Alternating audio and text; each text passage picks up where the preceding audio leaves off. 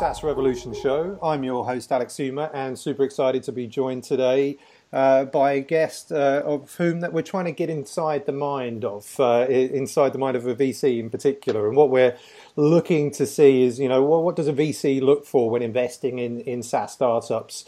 Whose mind are we looking at? Well, I'd like to introduce Michael Treskow, our partner at 8 Roads Ventures. Welcome to the show, Michael.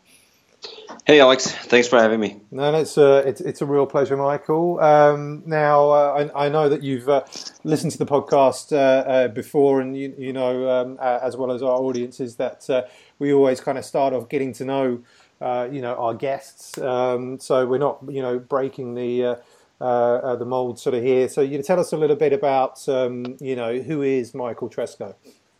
Yeah, happy to. I mean, look, let me start with the personal stuff. So I'm Russian originally, grew up in Germany. I then moved to the States for college and stayed there. And so I lived and worked in the U.S. for about 12, 13 years, and then moved back to London from San Francisco about 4 years ago. I really focus on, technology investing. I spent about 6 years at a firm called Warburg Pincus in the U.S., in New York, and in San Francisco, doing cross-stage investing in technology companies. I then spent about 3 years at Excel in London, doing the same thing in Europe, and have now recently joined 8 Roads. Okay, great stuff. Thanks for the background there, and seems certainly you've travelled the globe there in in your sort of young life, so it must have been that's right. Yeah, it must be very interesting, and I guess that's probably where you've got the American twang from as well, right? There you go. Yeah, there you go. So, as you said, you've been at Warburg Pincus. You've had 3 years at the very well known Excel Partners, and now you're at 8 Roads Ventures. So tell us about 8 Roads Ventures. Who are they? What stage do sort of 8 Roads invest in? Why did you join 8 Roads? After Excel. And tell us about some of the SaaS companies that you've invested in. Yeah. So look, 8 Roads is a global venture firm. We have offices in London, and I also have colleagues in India, China, Japan, and the U.S., where across all of us we manage about $4 billion investing in technology. I think that in itself is an interesting differentiation point if you think about Europe, right? Because I think we're hoping to help entrepreneurs both in terms of scaling internationally, if that fits the model, or at least have access to a global community of entrepreneurs to learn from what might have worked for other people in other countries. I think in terms of the focus, in Europe, we really focus on what we call scale-up opportunities. So these are technology companies that have built a product, they have found product market fit, and are now in varying stages of scaling their go-to-market.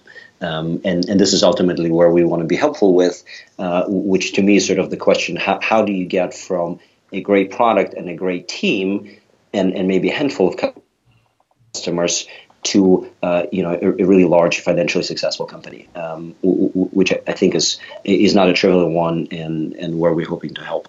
We do that really in Europe across all verticals, including consumer, enterprise, and fintech, and SaaS clearly is a big focus for us. So some of the portfolio companies that we have are companies like Recurly, which helps companies with recurring billing, Good Data, which is a BI player, Manthan Software, Ping Identity, and companies like Neo Technology, which is a database provider and may not be SaaS in the technical definition, but has a recurring business model, which to me is probably the more important part. Okay, and why did you join 8 Roads? After Excel. Look, I mean, I think for me it was sort of a pretty exciting opportunity to join a friend of mine, Davor Hebel, who's a partner here, and also do something a little bit more entrepreneurial and really help build the franchise in Europe, which I find very exciting. Okay, excellent. And so, I mean, thanks for the background to yourself and to Eight Roads there. So I guess throughout your career, at Warburg, Axel, and Eight Roads, what SaaS investments have you been involved in? Some that we may know, some that we might not know. And can you tell us, why in particular did you invest in those companies? Yeah, interesting one. So I think a couple of the companies I was involved with are, for example, Shift Technology, which does fraud monitoring for insurance companies. So that's a French SaaS business, or Qubit Software, which is a London business that does personalization for websites, or Packlink in Spain. Which helps SMEs with their shipping, and so they provide a SaaS platform for SMEs to help them with shipping. All of them, what I think have in common is sort of this old team product market framework that we think about, where I think I was excited about the people there. I had thought that they had built a really interesting, compelling product that solved a customer need, and on the market side, where I thought it was a really large opportunity to build a compelling company. So I think those kind of they have all that in common. We can talk about individual ones in detail if you like, but that's kind of how I thought about it. Okay, I mean, let's look at just going a little bit deeper, like into Qubit, then, and so we were talking about team, product, and market. Can you kind of elaborate on that then? What was great about the team, particularly in that case, the product and the market, which then led to that investment, which I think was with Axel, right? Yeah, that's right. So on the team side, these are really experienced entrepreneurs. A lot of them previously from Google, who understood the space from the perspective. I think one of the things that we're looking at is, subject matter expertise. It's just really helpful when you're building a solution that you've had that problem in the past and you really understand the intricacies of it, beyond sort of saying, I think there is a problem that needs solving, right? Because in the end, the devil's always in the details, and so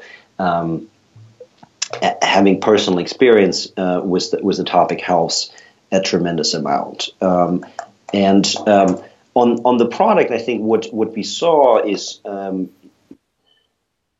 relatively typical playbook where the company ultimately provides personalization software for websites that helps websites deliver the right content to visitors, right? So when I or you visit a website, that they understand a little bit more about who you are, and then the content that you see is actually things that might interest you. E-commerce being the perfect use case.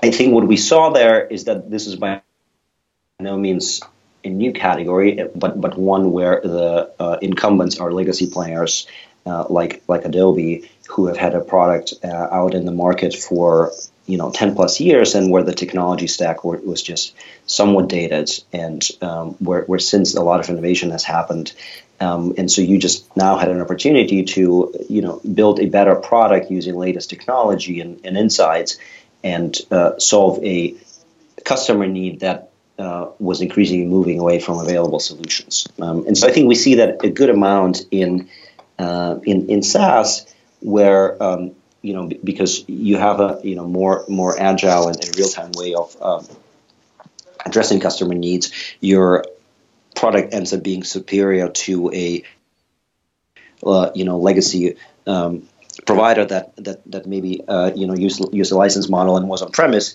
where they just cannot improve the product quickly enough to keep up with innovation. So I think that was certainly the case here as well. And then last but not least, it is a large market where if I told you that people are increasingly consuming information and content online, you probably would not disagree with that statement. And it just becomes more and more of a need for companies to make sure that the content you're presented with really reflects your interests. Okay, thanks for that sort of more detailed, sort of look at the Qubit investment there. And out of interest, what was the value and stage, of that investment in particular? Yeah, so I think we invested. I think it was the third round, I believe, and I'm actually looking up what is publicly available.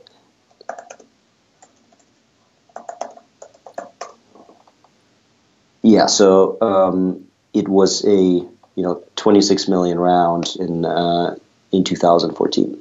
Okay, very cool. And so you've talked about team, product, market. Some of these are like three of the pillars that you're looking at when investing in technology and in this particular sort of case in SaaS, right? What else do you look for when investing in a SaaS company? Is it just these three things, or sort of beyond that?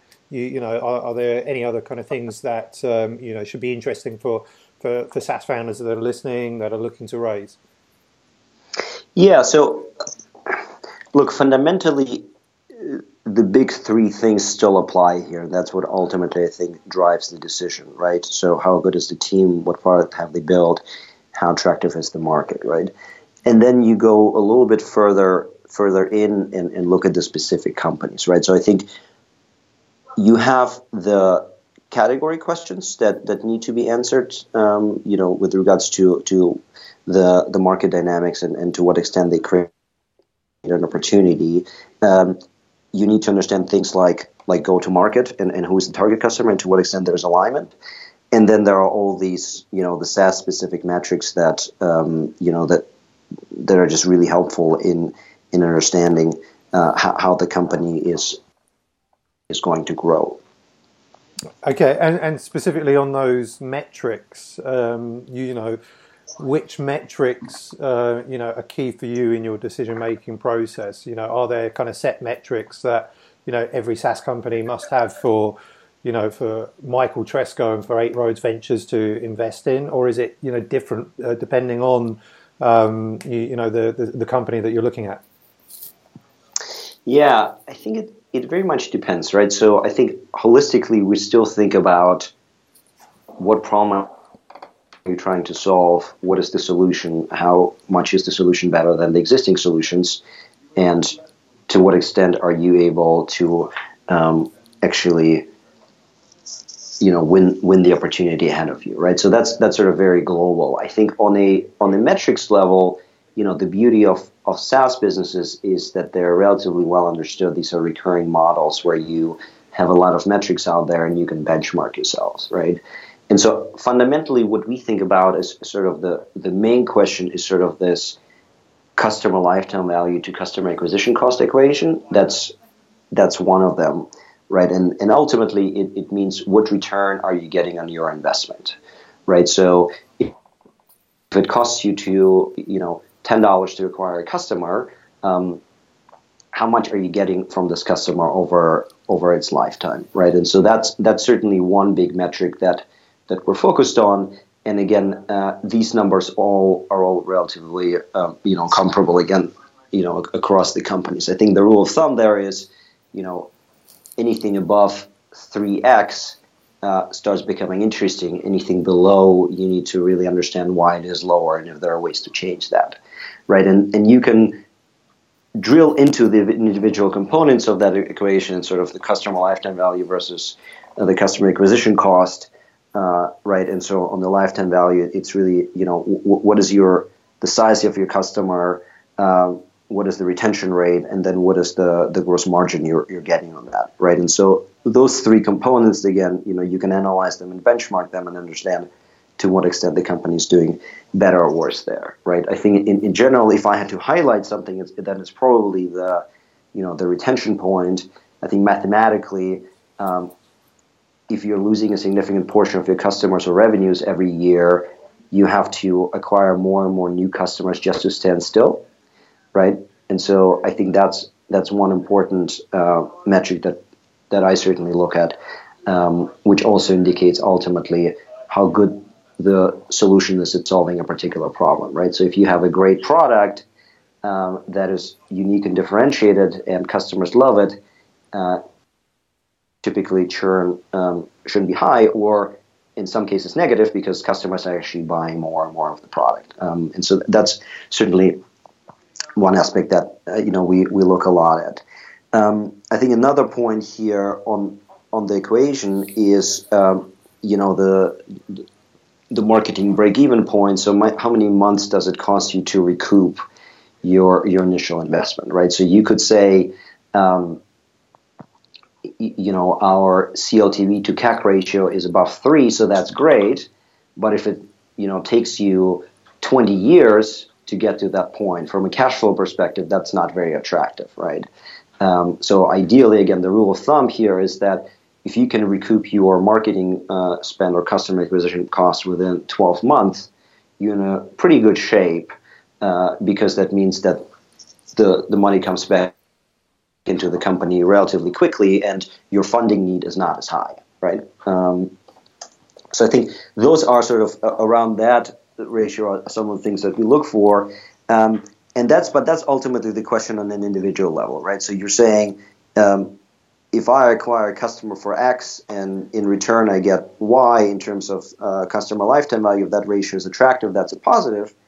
And then the other question becomes, well, how scalable is that model? So are you actually able to repeat that process with a large enough number of customers, in which case you have an attractive business, right? And there we sort of drill into the individual details around the sales cycle, how long does it take, and whom it is that you're targeting in terms of your customer audience, and what your sales method is, right? Like, are you doing an enterprise sale that is in person? Are you doing inside sales on the phone? Is it something that you can actually do online, et cetera, et cetera? So a bit of a lengthy answer to your question, but all of these things play a role. No, absolutely, and sort of moving, I guess, sort of from metrics back to one of these sort of core pillars, the team, right? So we kind of, when we use Qubit as an example, they were experienced founders, they were ex-Google. That always kind of helps, right? What else beyond experience? Are you looking for in founders and in the founding team? It would be interesting to hear about that. Yeah. So look, I think subject matter expertise, as I mentioned, is great and is really helpful.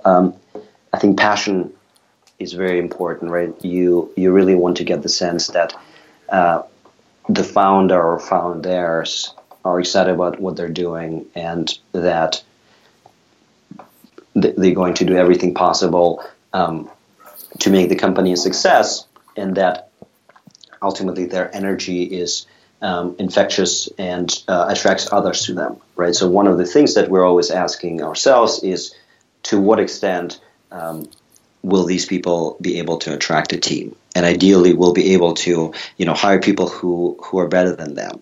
And if you're not very excited about what you're doing, and if you don't have, a big vision, it may not be easy for you to, really attract other members to your team, right? So I think that's pretty key.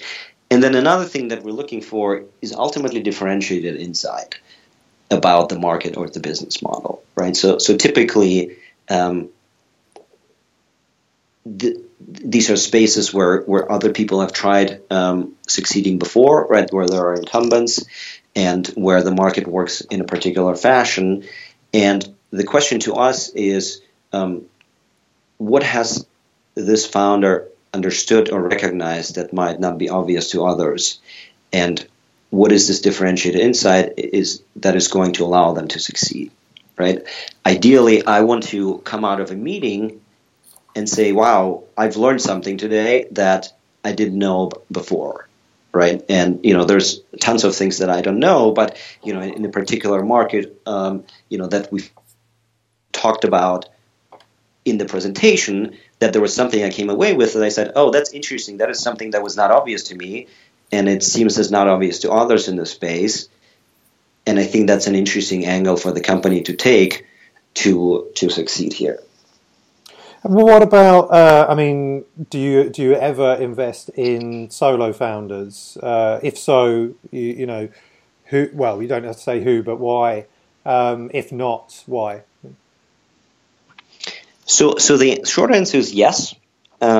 We don't have any hard rules about that. I think ultimately it is more difficult, right? So, we talked earlier about the importance of attracting a team and, hiring people who are better than you. If you have a co-founder or two, you've already made progress on the path to building a team. And so that's tremendously helpful, right? Mm-hmm. And ideally, there's a lot of decisions making under uncertainty that happen when you're building a company. And when there are no right or wrong answers, a lot of it is about having someone whom you trust and respect, with whom you can have debates about the direction you want to take and decisions you have to make. Certainly at some point, an investor in a board role hopefully takes on that role of a sparring partner.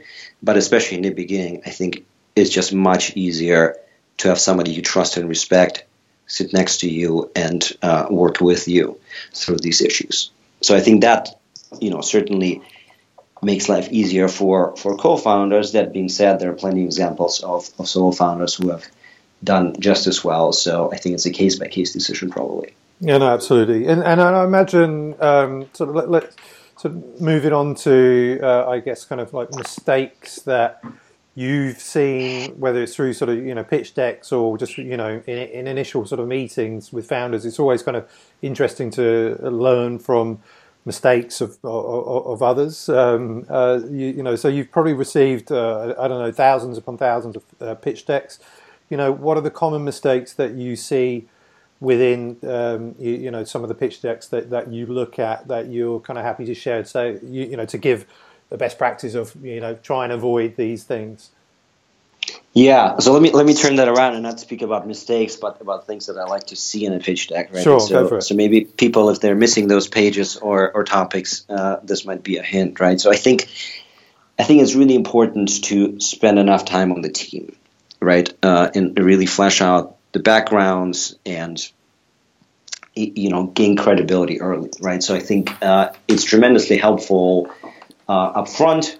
If you again have expertise in a market and if you have experience to say it up front, and because that's ultimately gonna give more weight to the story that you tell. And then we ultimately invest in early stage companies where in the end it is all about the team, and so understanding who these people are as early as possible is very helpful, right? I think when it comes to the market, it is helpful to have a realistic view of how big the market is, who the competitors are, and what the existing solutions are, right? And so not mentioning competitors is probably not very helpful because most markets do have them. And if there are no competitors, that actually opens up the bigger question about why not. So oftentimes it's much easier to explain the opportunity when there are competitors in the market already. And when it comes to the market size, I think it's helpful to have sort of the relevant applicable market, right? So when it comes to SaaS companies, saying how large the aggregate market spend is on SaaS is probably not particularly relevant, right? What's more relevant is how much do customers spend on a solution in your particular vertical that you would be looking to replace and where you're similar to, right? So if the numbers are overly inflated, they lose a little bit meaning with that, right? And then same thing with forecasts. I think there are a lot of benchmarks out there for how quickly companies grow, especially in SaaS, how profitable they can become. It's probably a good idea to take a look at that. And if it turns out that your forecasts would make you a record-breaking company in any single metric by a factor of 10x, it puts a lot of pressure to actually convince investors that is going to be the case. So I think those are some of the things. And what about, you can say, whether or highlight mistakes or things as well that you like to see within, the first meetings with founders. So this can be like beyond the actual pitch deck and presentation. What are the kind of things that are just kind of like absolute no-nos in a first meeting, and some of the things that actually that you really do want to see. Yeah, so I think some of it is just, I think it starts with, when it comes to in-person meetings, playing to your strength, right? So if you're good at presentations, maybe you don't need a deck, but typically it is helpful to have a deck. So I think I would definitely, use that as a guideline. Sometimes also to manage investors, I will have all sorts of questions and try to go on all sorts of tangents, and having a deck with you is sort of a good way to bring back to the conversation. I think starting with what I would call basic principles, start high level macro and go down to the micro is typically, how I like to think about it. It's sort of, I would really try to explain what the problem is you're trying to solve and why your solution is differentiated, and ultimately customers will be excited about it, right? That is ultimately a little bit of the hook, right? Together with the market size, right? So sort of saying it's a large problem that we're solving, and this is why the solution is relevant and customers will be excited about it. If I'm in the beginning not sort of either not getting it or do get it, but even worse, just I'm not excited about it, everything else is not very relevant afterwards, right? So I think I would really spend a good amount of time laying that out, that foundation, because then, you've answered the why, and then you can build up the how from there. And so it becomes significantly easier. And then the other point, again, I think beyond the team that is hopefully going to be in the room, it's the product, right? And so I think whenever possible, I would spend some time on the product and maybe even do a little demo, and really convince, an investor of the strength of the product and that you're taking it seriously, because that is ultimately table stakes, right? So the market has to be large and the product, the problem significant. But then if your product is not differentiated, everything else doesn't really matter, right? So execution, et cetera, all of that is built on top of the product. So I think those are some of the things that, some of the more exciting meetings had in common for me. Okay, thanks for that, Michael. And we've got time for one final question now. So I think to close off, what advice can you give to founders that are listening, that are looking to maybe raise seed or Series A, perhaps at a later stage, in 2017? Yeah, look, I think in particular in SaaS, we're very fortunate in having access to some great resources out there.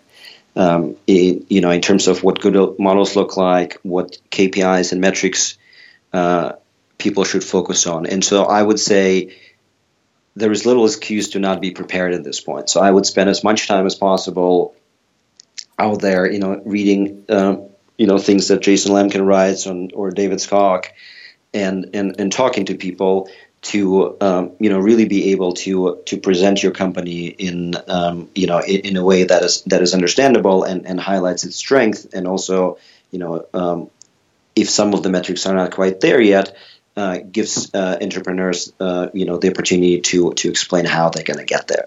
So I think that's really what I would say. And then, try to find investors that you think are going to be excited about the particular project, and where you have alignment in terms of what success is going to mean, right? I think that's another important part, right? If you as an investor are looking for later stage opportunities, you may not be as excited to hear from a seed company and vice versa. And if you're as a VC are known to take very big bets on companies that can be worth multiple $billion, that it might not be a good fit for a founder who has different ambitions for their company. So I think it's just doing the research both on the investors and the metrics that they want to see. Okay, great advice there, Michael. All makes a ton of sense, and I think sort of overall some really, really great insights into the mind of a VC, and hopefully those that are listening can take a lot away from this, and apply this to their fundraising, if they are indeed fundraising in 2017. So on that note, Michael Treskow, partner at 8 Roads Ventures, I want to say thank you very much for being a great guest on the show today. Awesome. Thank you for having me. No, you're welcome. And for those that are listening at home, if you like this episode of the SaaS Revolution Show, we'd love it if you could rate and review us on iTunes, and we'll see you next time.